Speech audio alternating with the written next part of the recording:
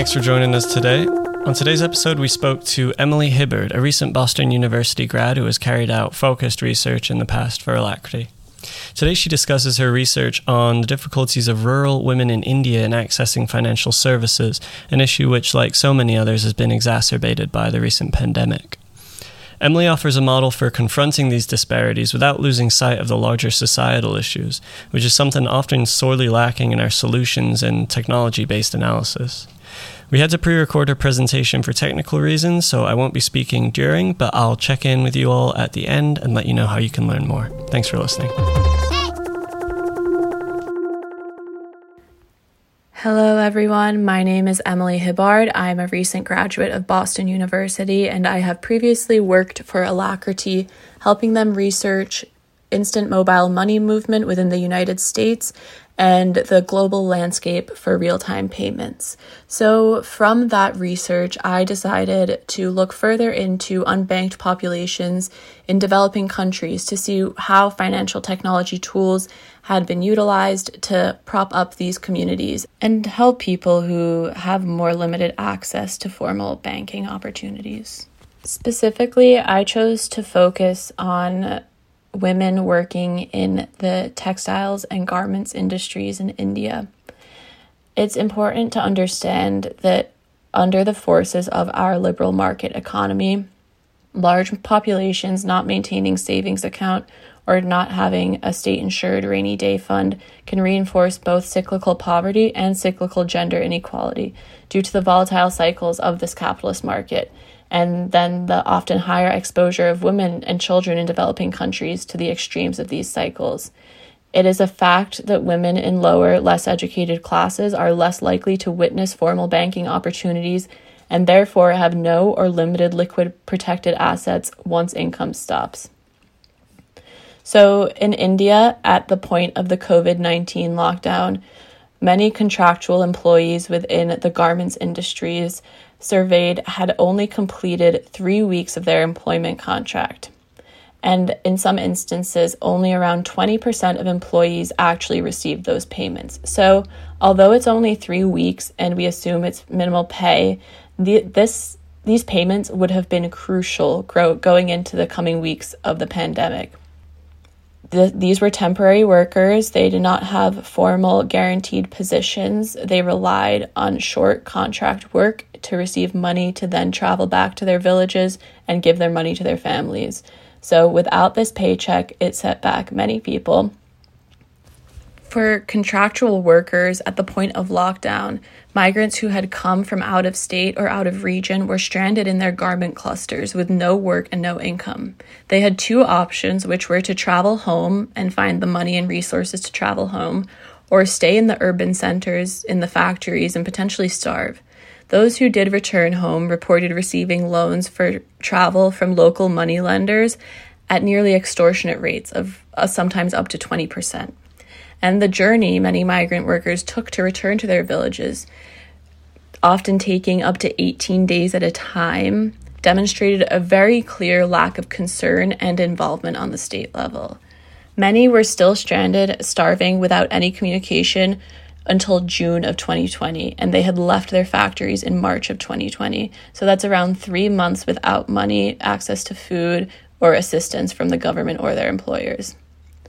And then on top of this, the overrepresentation of women in informal textile-related labor means that because of their gender alone, women are directly, disproportionately affected by the lack of government or employer intervention.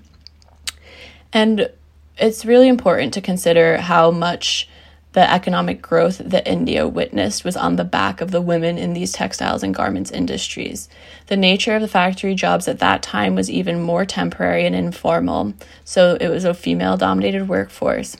As the economy further developed, young women and girls began to realize that they could migrate to urban centers for short periods of time to gain work and money for their families. The population was incredibly young, with limited skill sets and very few financial resources. The majority of individuals participating in the work were then unmarried and childless, forced to enter work to earn money for their families, and they were not seeking permanent work. But today, as this initial population of women who entered the workforce in the late 1990s and early 2000s ages, as to their needs, they no longer should be filling such temporary informal positions, and they should have access to formal bank accounts independent of the family unit.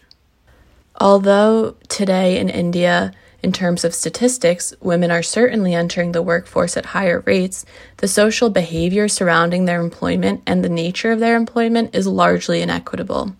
With this understanding, as new technology becomes available and players invest in more robust and complex supply chains, men will continue being hired at the same rates, but in more senior and higher paying positions. Due to the established position of men in the workforce and the often informal nature of women's work, the woman is then unable to advance upward in a company and is still exposed to the great power imbalances, inconsistencies, and informalities in pay and general emotional and physical harassment. From the lack of reproductive health care to malnutrition to gender-based violence, it is evident through inaction in workplace that socially women are not yet considered the same as men. While financial freedom and the tools of financial technology are not singular solutions to gender inequality, financial security, literacy, and knowledge can provide a woman with a level of legitimacy that would be difficult to achieve otherwise, especially given the current household and workplace dynamics in much of rural India. In rural regions, many individuals in India are already relatively adjusted to the idea of a bank saki, or the female banker friend. This person serves as a BC, or a bank correspondent, and can help women in villages access their bank accounts. They use a customer service point which provides a final step in the banking process for remote or rural populations. My proposal is for a textile-specific banking correspondent team, which solidifies the concept of the saki and incorporates them further into both the factory and the bank. So as successful as the banking correspondent project has been, the project fails to properly address several nuances, such as literacy issues amongst women, access to savings for reproductive health care, and the tendency for men within the household to control the women's assets.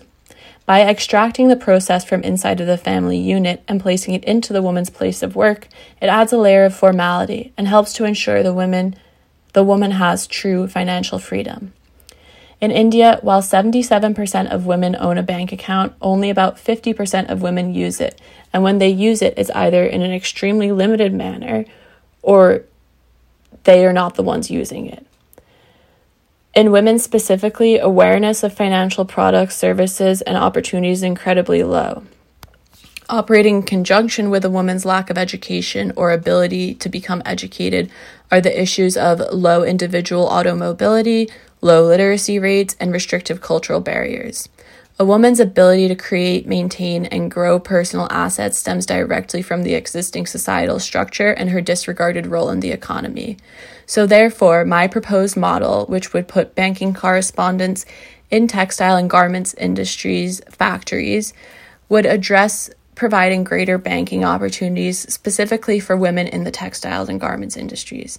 These women's jobs are some of the most vulnerable in the industry, yet they represent the vital underbelly of the global fashion industry. With the understanding of the use of bank correspondents, SAKIs, and building on the pre-existing NREGs, or National Rural Employment Guarantee Scheme, the proposed model would mimic the rollout and flow of the smart card system. So, for some background, the smart card system under NREGs successfully addressed issues of accessing the rural poor to disperse employment and welfare payments.